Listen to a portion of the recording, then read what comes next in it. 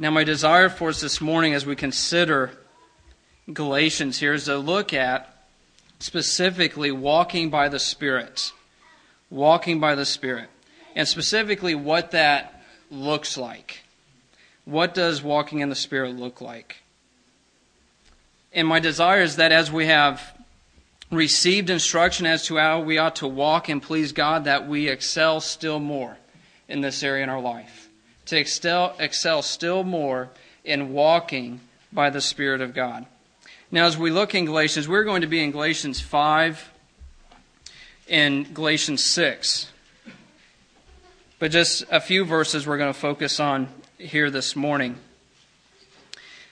And let's just get a little background and reminder of the book of Galatians and what it's about. It's a book written to confront a false gospel being spread in the churches of Galatia. You could read more about this, the background in Acts 13 to 14:28. But it's written to confront a false gospel. So it's a very serious letter, and you can hear that as you read through the book of Galatians. The very outset in the book of Galatians, Paul says that, I'm amazed that you're so quickly deserting him who called you by his grace for another gospel, which is not really a different gospel, another gospel, but it's a false gospel. So there's just a very serious tone throughout the book of Galatians dealing with the gospel of Jesus Christ, dealing with what it means to be justified before a holy and righteous God, and how one is justified before God. Because what you have, the false gospel being presented in the book of Galatians, which is not really a gospel at all, is one that says one is justified by Christ. They would acknowledge Jesus. Yes, Christ. They would even say they believe in Christ, but it was Christ plus law-keeping. And the ones espousing this view were mainly Judaizers, professed converted Jews. And they were in a church that was made up of many Gentile converts. And so here are these professed Jewish converts in churches where there are many Gentiles who have no relationship to the law whatsoever. And say, well, listen, you guys need the law as well. And if you don't have the law, at best, you're going to be a second-rate citizen in the kingdom of God. So they were telling the Gentile believers that their justification was also dependent upon law-keeping. But it's made very clear, and we're not going to spend a lot of time on this morning, but it's made very clear in the book of Galatians. You could read in 2:16, a key verse in the book here. Galatians 2:16, it says, Nevertheless, knowing that a man is not justified by the works of the law, but through faith in Christ Jesus, even we have believed in Christ Jesus, so that we may be justified by faith in Christ, and not by works of the law, since by the works of the law no flesh will be justified. Made very clear. He states it 3 different times. We are justified by faith in Christ, not by the law. And he goes over and over that again and again through this epistle. So it's made very clear. Justification is by faith in Christ, not by law-keeping. Well, as we come to this section that we're going to be in this morning, it actually starts in verse 13 of chapter 5.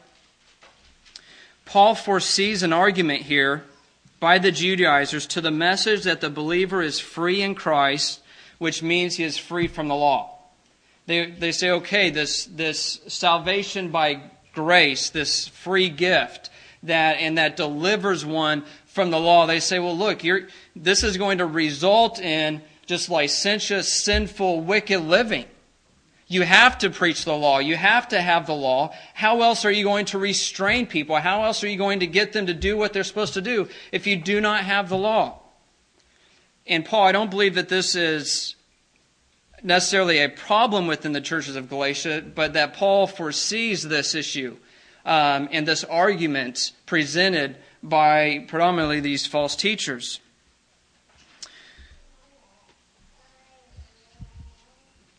And so, let's read here in verse 13. Paul says, For you were called to freedom, brethren. Only do not turn your freedom into an opportunity for the flesh, but through love serve one another.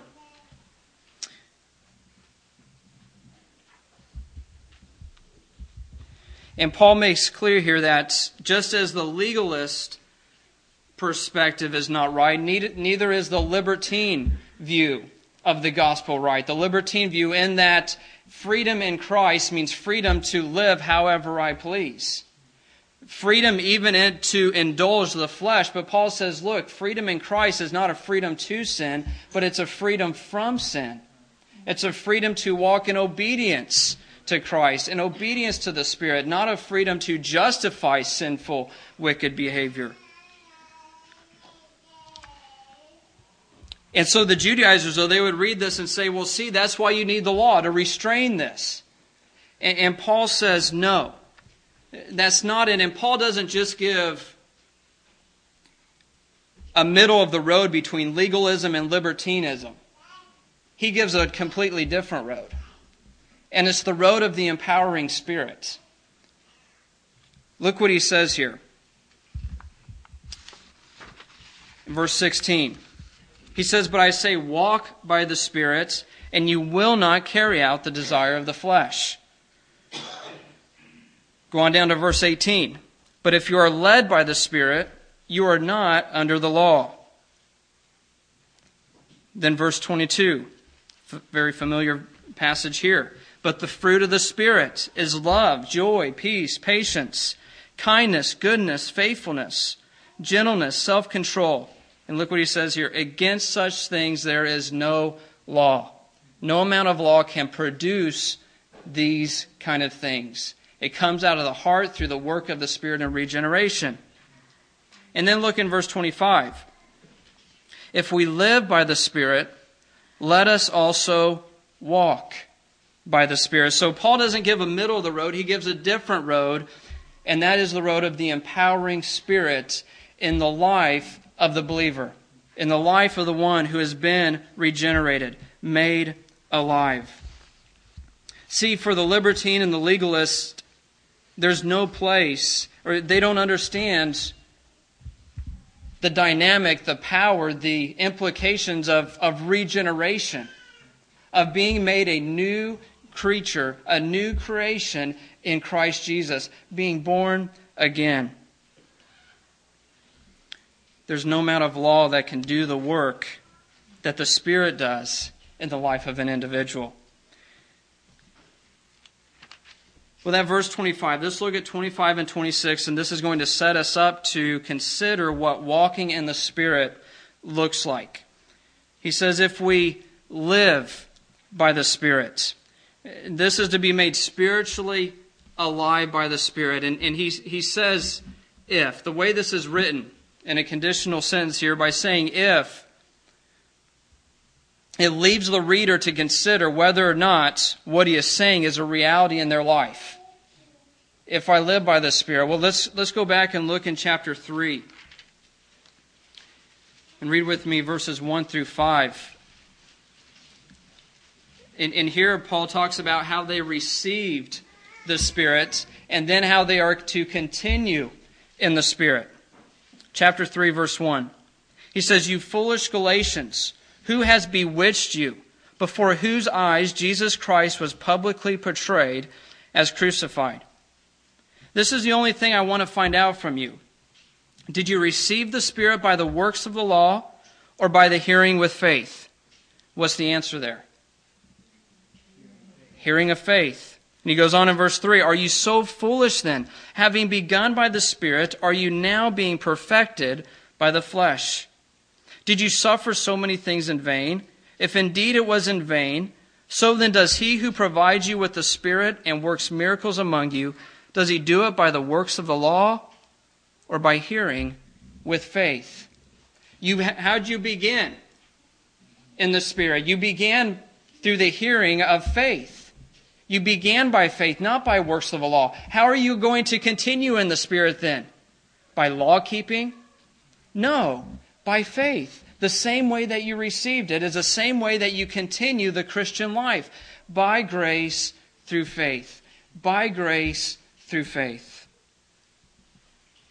And so as we come back over to Galatians 5 and verse 25, so he says, if we live by the Spirit.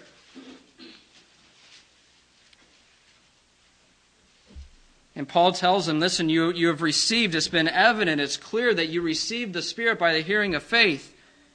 Well then, it only follows that you walk then by the Spirit.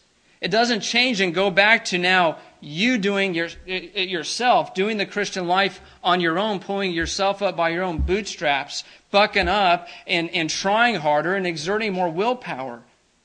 No, it's just as you receive the Spirit by grace through faith. So he says, if we live by the Spirit, let us then walk by the Spirit. Let's conduct ourselves by means of the Spirit. So it only follows that if one lives by the Spirit, one has been made alive, one has been born again by the Spirit, it only follows then that he or she walks by the Spirit.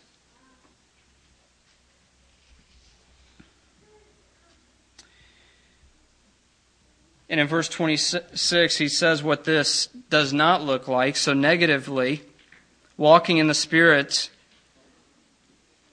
is not verse 26, where he says, let us not become boastful, challenging one another, envying one another. Let's not become boastful. Let's not become prideful. Let's not have an exaggerated view of ourselves that then shows itself in challenging one another, provoking one another, and envying one another. John Stott says about this in regards to how they think affecting how they treat others. John Stott said this: this is a very instructive verse because it shows that our conduct to others is determined by our opinion of ourselves. And he's going to come back to this in the next verse in chapter 6. How or what we think of ourselves will affect how we treat others. But we can see here that this challenging one another, this envying one another, and if you go back up, look at verse 15 of chapter 5. He says, but if you bite and devour one another, he says, take care that you are not consumed by one another. This is the fruit of legalism and libertinism. This is the fruit of a legalistic lifestyle and the fruit of a lifestyle that says, listen, this is my life. I can live and do as I please. This is what it results in our relationships. Biting, devouring, challenging, provoking each other, envying one another. And we didn't read the deeds of the flesh, but we read the fruit of the Spirit, and it can be clearly seen, listen, this is not the fruit of the Spirit. It's not the fruit of the Spirit, it's the deeds of the flesh. But we all know how we can oftentimes justify behavior in our relationship with one another as being or feeling that we're fine in relationship with God and how we're acting and treating towards this person, when in all reality there's no indication that this is of the Spirit, but instead is of the flesh. But we think, but I'm right on this. Well, you very well may be right, but it is not the fruit of a heart that is being led by and controlled by the Spirit, but instead it reflects one of these biting and devouring, of challenging and envying one another. And something interesting here, as Paul talks about walking by the Spirit and what this looks like and how this is fleshed out, just in a few ways here he talks about in Galatians, that it's in our relationships with one another. It's with one another that walking in the Spirit bears fruit in. Not only, but in a big way, it does in our relationship with one another. So he says, let's be careful. You know, if there's tension in our relationship, something we need to stop and think about it is, okay, am I being prideful in this? Am I being boastful in this? Is there envy in my heart towards this person? Am I provoking this person to sin? Am I gossiping? Is there biting and devouring taking place? We need to step back and look at our own hearts to really be sure that if I say this is of the Spirit, we can be sure this is of the Spirit and not of the flesh. Okay, so now positively, what does this look like? What does walking by the Spirit in our relationships with one another look like? Paul picks out a few things led by the Spirit here to share with the churches of Galatia what walking in the Spirit looks like. First, it looks like restoring brethren caught in sin. Walking in the Spirit looks like restoring brethren caught in sin. Look in verse 1 of chapter 6 here. Brethren, even if, so he says, even if somebody is not walking by the Spirit, and this would be a believer, right? This would be a professed believer, one who has been made alive by the Spirit, but they are not walking by the Spirit. He says, even if someone is not walking by the Spirit at this time, and they have been caught in any trespass,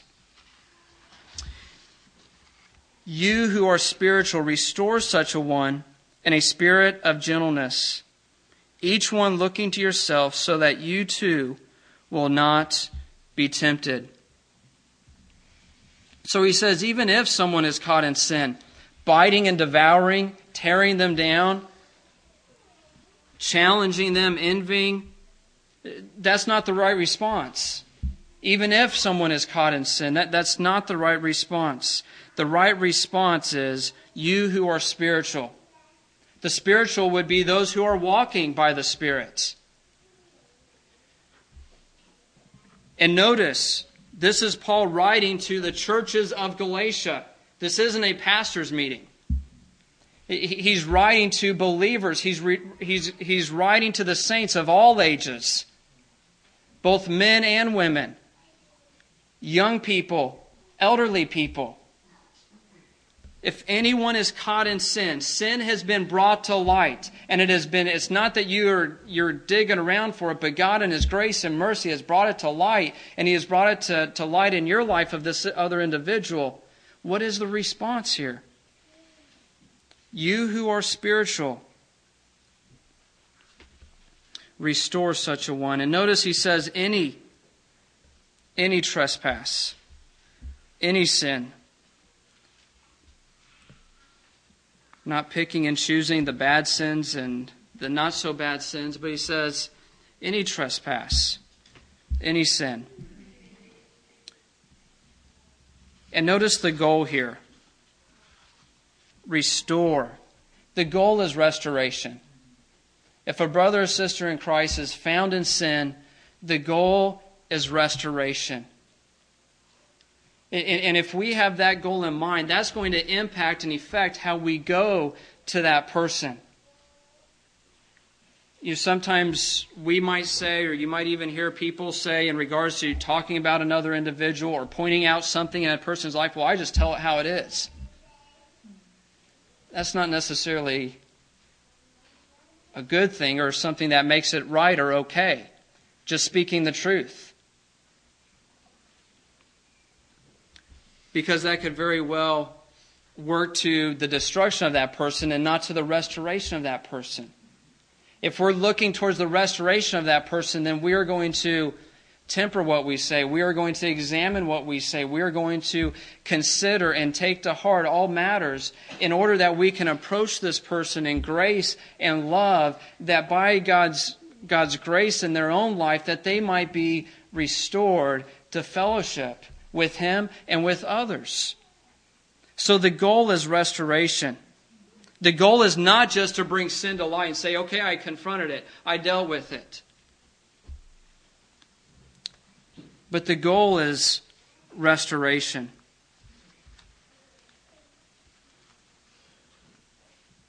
This is the act. This is the act of a true brother or sister in Christ. In our culture today, and in church discipline, it's a foreign concept in many places. In our culture, we have a culture of tolerance. And it's unloving. It's mean to judge a person in regards to what they are doing, in regards to choices they are making in their life. But this is a very loving thing. It's a very loving thing to see sin in a person's life and desire that that person not continue in the path of that sin and reap the consequences of that sin. Think about it. Jesus says in Matthew 18:16, if your brother sins, go and show him his fault in private. If he listens to you, you have won your brother. This is something the Lord instructs us in, to confront sin. If you see sin, not go and tell other people about it, but if you see sin, go to your brother. Listen to Proverbs 27:5 and 6. Better is open rebuke than love that is concealed. Faithful are the wounds of a friend, but deceitful are the kisses of an enemy. It's an enemy who would see us going down a dangerous path, a destructive path, and any path of sin is destructive, is it not? It's an enemy who would see us going down that path and ignore it. And say, oh, I just love him too much to mess up his day-to-day. I love him too much to confront this in his life. That's not loving.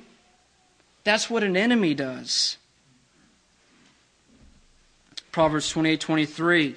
He who rebukes a man will afterwards find more favor than he who flatters with the tongue.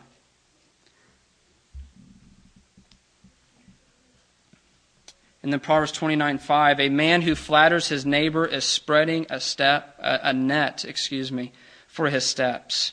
A man who flatters his neighbor is spreading a net for his steps. And that's what we're acting like. If we're going to see someone, another brother or sister in Christ, in sin, walking in sin, and say, it's not my place to say anything.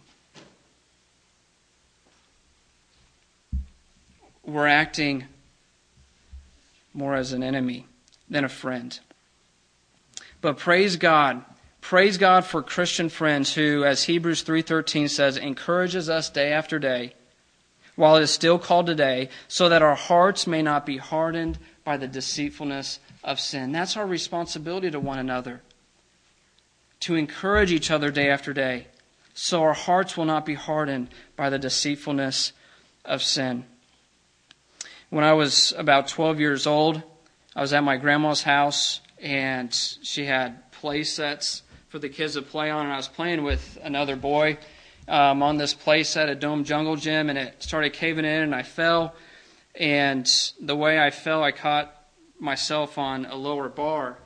And at first, I didn't realize anything was wrong. When I stood up, this other boy I was playing with was just staring at me with his mouth wide open. And I didn't know what exactly was about first. And I looked down at my wrist. Instead of being straight, it went like this, a gooseneck. And after I looked at it, I realized it was hurting.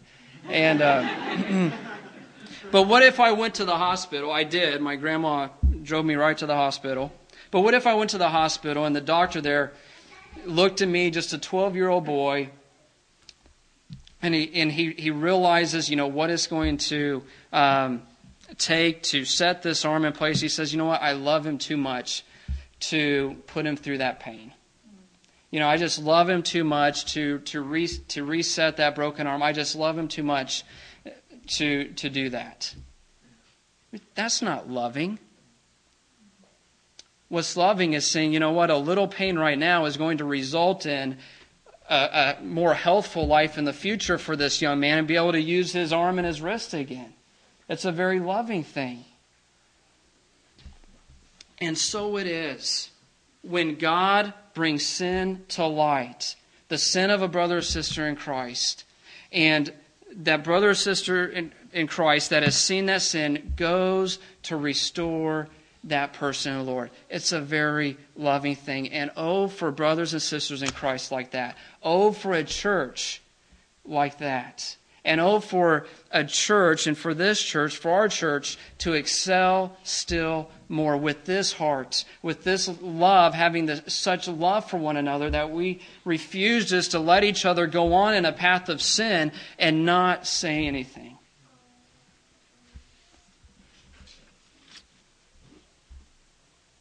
And he warns us. He says, look to yourself. Look to yourself so that you too will not be tempted. So see, there's no room for pride in this. There's no room for being like a bull in a china closet and going up and just digging up everybody's sin and saying, you have sin here, and you need to get this right. It's not that. He says, you look to your own heart. You look to your own self so that you too will not be tempted. See, when we go to another brother or sister in Christ confronting sin, we recognize that at some point in time that very well will be and could be me. That this person that I'm confronting today could be the person confronting me tomorrow because of sin in my life.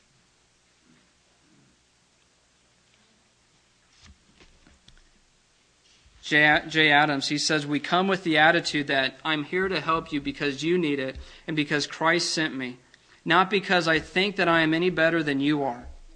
We have the attitude, I'm helping you today, but who knows whether I may be in need of your help next week. That's the attitude that we are to go in. And this is walking by the Spirit. Having the heart, having the desire that if a brother or sister is caught in any trespass, you who are spiritual, restore such a one. Isn't it amazing that one of the means our shepherd uses to shepherd us is other sheep? I mean, one of the means that he uses to sanctify us in our lives, one of the major means that he uses are other sheep, are other believers.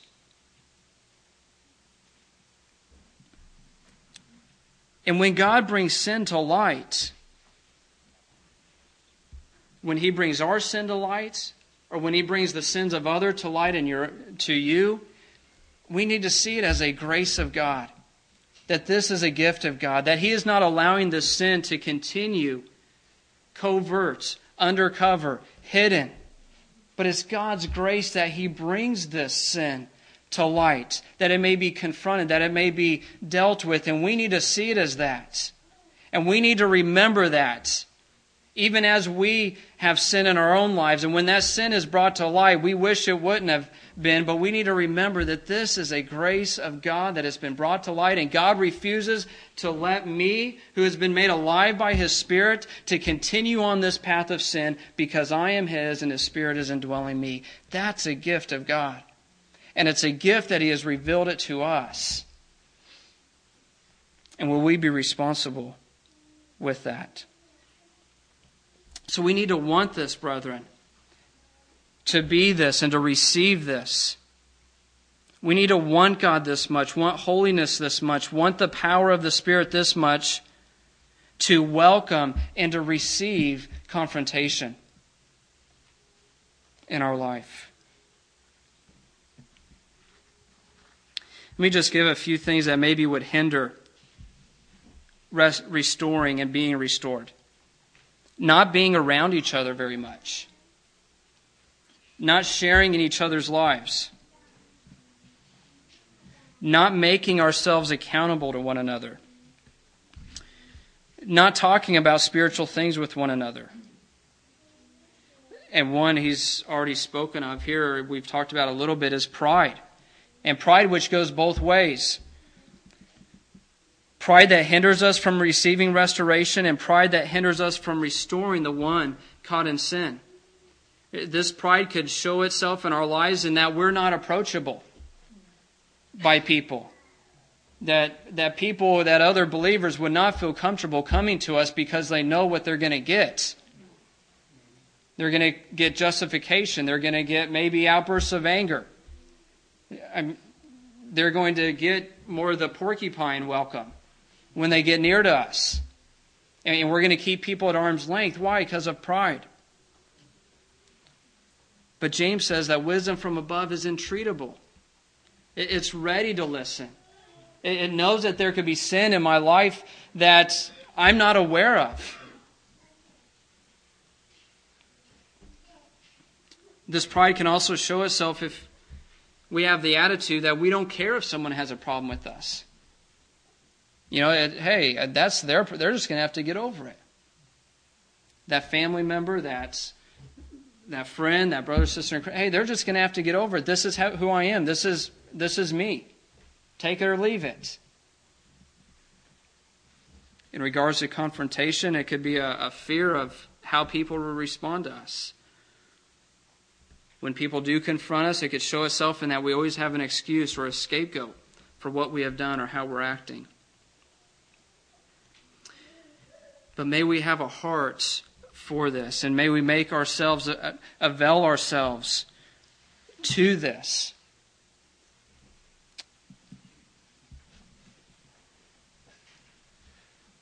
And let me, on one other thing on this point here. And that is just a few suggestions on when to confront sin in a person's life. The first question should be, is this something that love can overlook?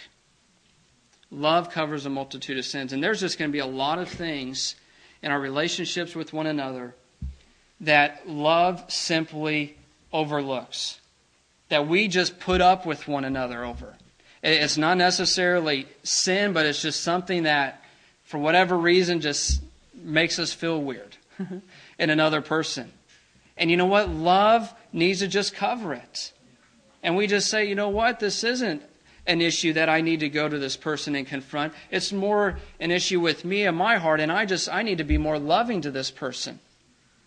And love covers it. So that needs to be the first question. Is this something that love can overlook? But when are someone's sins too serious to overlook? And Ken Sande, he has a book on biblical peacemaking. And he gives these points to consider when we need to confront sin, when someone's sins are too serious to overlook, and we need to do Galatians 6:1, and we need to go to this person and seek their restoration. One is when it is dishonoring to God. When are someone's sins too serious to overlook? When it is dishonoring to God. When it is damaging your relationship. We say, oh, love covered it. But when this issue keeps coming up and it keeps affecting our relationship, love's not covering it. When it's hurting others. And or when it's hurting the offender. So there's just some helpful guidelines of when do we actually need to go to a brother or sister and seek their restoration and confront sin in their life. So what does it walking by the Spirit look like? It looks like restoring brethren caught in sin. And then secondly, it looks like bearing one another's burdens. Verses 2 and 3. He says, bear one another's burdens and thereby fulfill the law of Christ. For if anyone thinks he is something when he is nothing, he deceives himself. Thomas Schreiner, he said of this passage here, one of the prime indications of life in the Spirit, according to Paul, is concern for one another, which is manifested in practical ways. These are very, concrete examples of what it looks like to walk in the Spirit, isn't it? It's not some mystical thing or experience, but it shows itself in very practical, day-to-day living. And predominantly in our relationships with one another. And so he tells us to bear one another's burdens. This is what walking in the Spirit looks like. And certainly bearing one another's burdens involves sin, as we looked at in verse 1 of chapter 6. But it also goes beyond this. It pertains to any burden a fellow believer may have. Be it financial, sickness, or the like. And we have the responsibility to bear one another's burdens. And what's the example he gives here? And what's he tell us here? Thereby fulfill the law of Christ. No greater example, no other example than Jesus Christ himself. And think about this. Let's just think about this for a few moments here. Our burden that has been borne by Jesus Christ. A burden that has been borne by all individuals. A burden so great that no person in their own could bear themselves. The burden of sin. All have sinned and fall short of the glory of God. We know that, right? The soul who sins will die. This is a burden that all mankind carries and bears. as they enter into this world. There's the burden of the law. Not just the burden of the sin, but the burden of the law, because the law requires complete obedience. A far greater burden than any mankind, any person could bear. The burden of the law, to walk in obedience of the law. Not just pretty good, not just better than the person sitting next to me, not just better than most, but fulfilling the law perfectly. And it's a burden because God is perfectly holy and He requires people to be right. Perfect. He requires perfect people in order to be right with Him. But in God's grace and mercy, He sent a burden bearer, didn't He? He sent a burden bearer, Jesus Christ. Jesus Christ, who bore our unbearable burden of the wrath of God for our sin upon Himself on the cross. A wrath-satisfying sacrifice. That's a burden bearer, isn't it? We have the weight of our sins and the wrath of God bearing down upon us. And God in His mercy looks at His Son and His payment on the cross and places our sin on Himself. He takes that burden. Just as Pilgrim in Pilgrim's Progress, when he came to Calvary and he came to the cross, that burden that he had been carrying, had been weighing him down, he looked to Jesus and that burden was removed. Not only did He remove our burden of sins, but He removed the burden of the law from us. Because He fulfilled the law. Think about this. To Jesus Christ, the law is no burden. To Jesus Christ, He fulfills the law perfectly. Something no man can do. And God says, if you believe in Him, if you turn from your sins, you put your faith in Jesus Christ, His righteousness, His perfect law keeping will be your righteousness. And no longer does God see us in our failings in regards to the law, but He sees us and He sees the righteousness of Jesus Christ. Well, there's our example. And we are exhorted, as we have had the Lord Jesus Christ remove our burdens, as we have experienced this burden bearing by Jesus Christ, so we are to have the heart and the desire to bear the burdens of others. And what Jesus said in Matthew 11, "Come to me, all you who are weary and heavy laden, and I will give you rest. Take my yoke upon you and learn from me, for I am gentle and humble in heart, and you will find rest for your souls. For my yoke is easy and my burden is light." Will we not be like Christ and bear each other's burdens? But He says, listen, remember, verse 4, that you must examine yourself. You must examine your own work. See, we are to bear one another's burdens, but we're going to be responsible for our own actions, for our own decisions here upon this earth. And so he warns us in verse 4, examine your own work, and then you will have reason for boasting in regard to himself alone and not in regard to another. For each one will bear his own load. When we read this, we read verse 2, there's the temptation there could be that we sit back and we say, you know what? If you would have been there, I wouldn't have done this. If you would have been there, then I would not have sinned in this area in my life. If you would have been there. Or we can pass the blame in our life to someone or something else. It's not my fault, it's my parents' fault. It's not my fault, it's my spouse's fault. It's not my fault, it's someone else's fault. No. Examine your own work, because you will be held accountable. You will, as he says in verse 5, each one will bear his own load. And that's in the future. That's in the future, whether it be the judgment seat of Christ or whether it be before the great white throne of judgment. Each person is going to bear their own load before the Lord. So let's bear one another's burdens. That is what it looks like to walk by the Spirit. And then lastly this morning, walking by the Spirit looks like sharing. Verse 6. The one who is taught the word is to share all good things with the one who teaches him. I mean, isn't this amazing how practical this is? And in some respects, how simple this is. Bearing one another's burdens. He's not talking about just serious burdens. He's not just talking about significant burdens. He's talking about whatever burden there might be in the believer's life. Bear one another's burdens. He says share. He's not talking just about those significant events in people's lives where there is the need that somebody has that we share. No, it could involve many different things.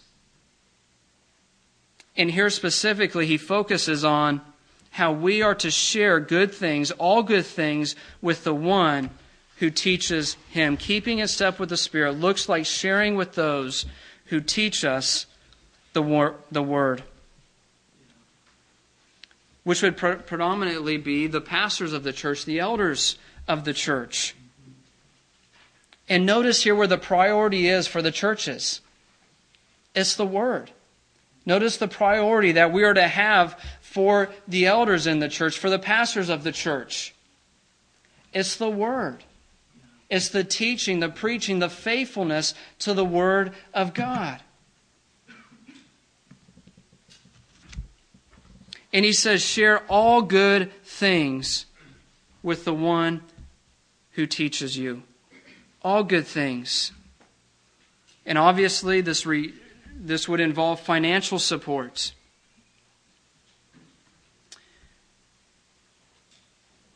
And in regards to this responsibility, it says this in Romans 15:26-27. For Macedonia and Achaia have been pleased to make a contribution for the poor among the saints in Jerusalem. Yes, they were pleased to do so, and they are indebted to minister to them also in material things. We have a responsibility. We have received blessing. We have received the Word, the teaching of the Word, the faithful teaching of the Word. We have a responsibility to support this.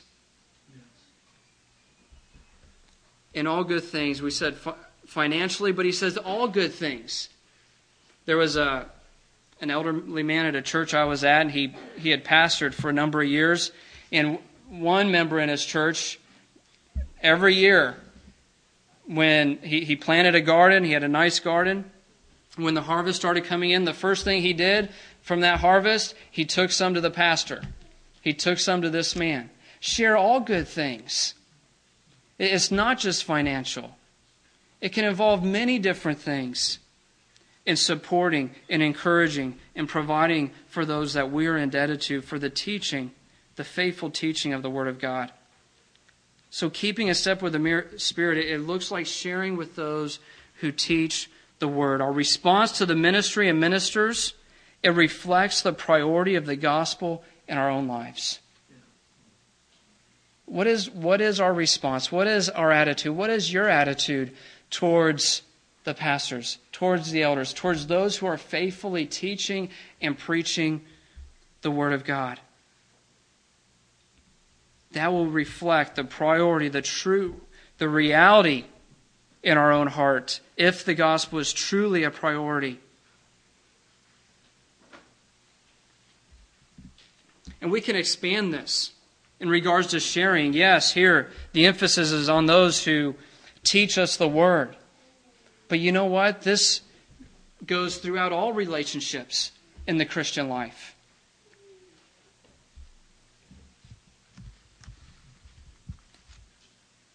And this seems like some small thing to share. I mean, this is what we teach our kids from the moment that they can start walking and crawling on their own, isn't it?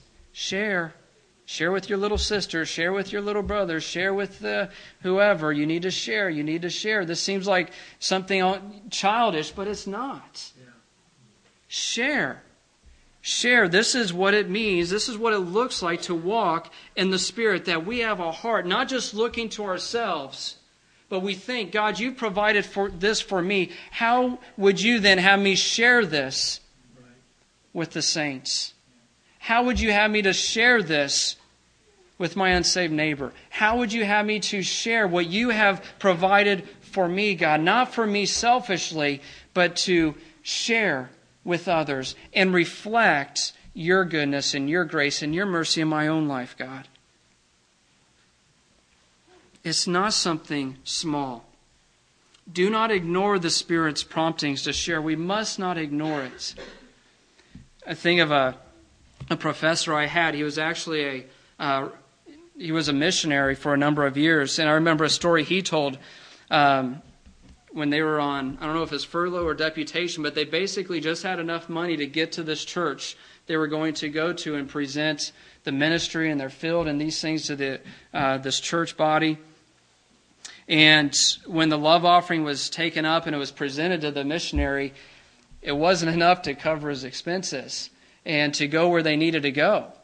And for him, it was a little discouraging. And they were packing up and getting ready to go. And just before they were leaving, there was a knock on the door. And it was a believer from the church coming and saying, you know what, I felt the Lord would have me give this to you. And it was a check for a sum of money, enough to help them along their way to the next place.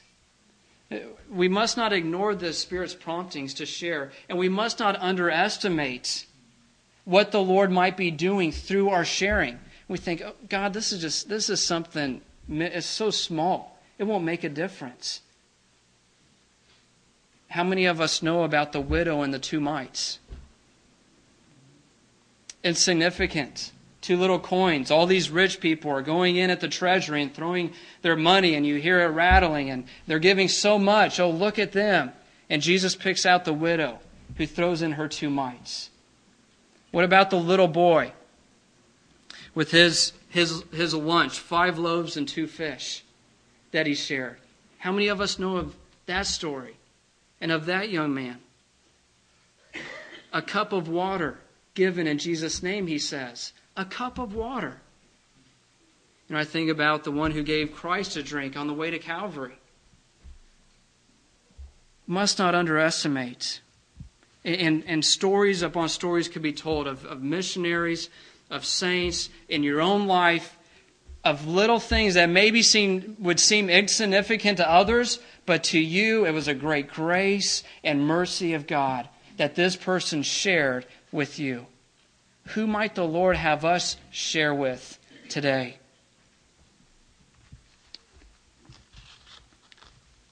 This reminds me of a quote a statement by C.S. Lewis. He said this: good and evil both increase at compound interest. That is why the little decisions you and I make every day are of such infinite importance. The smallest good act today is the capture of a strategic point from which, a few months later, you may be able to go on to victories you never dreamed of. An apparently trivial indulgence in lust or anger today is the loss of a ridge or railway line or bridgehead from which the enemy may launch an attack otherwise impossible. Both good and evil increase at compound interest. The little things of sharing. Don't neglect it. Don't think it insignificant. In the work of God and His kingdom, nothing is insignificant and nothing will be forgotten by God. Hebrews 13:16. Do not neglect doing good and sharing, for with such sacrifices God is well pleased. So very concrete instruction and commands that we hear in the book of Galatians this morning of what it means, what it looks like to walk by the Spirit. So let's not be deceived about what walking in the Spirit looks like in our own life, and let's excel still more in walking by the Spirit, seeking to restore brethren caught in sin, bearing one another's burdens, and sharing with the saints.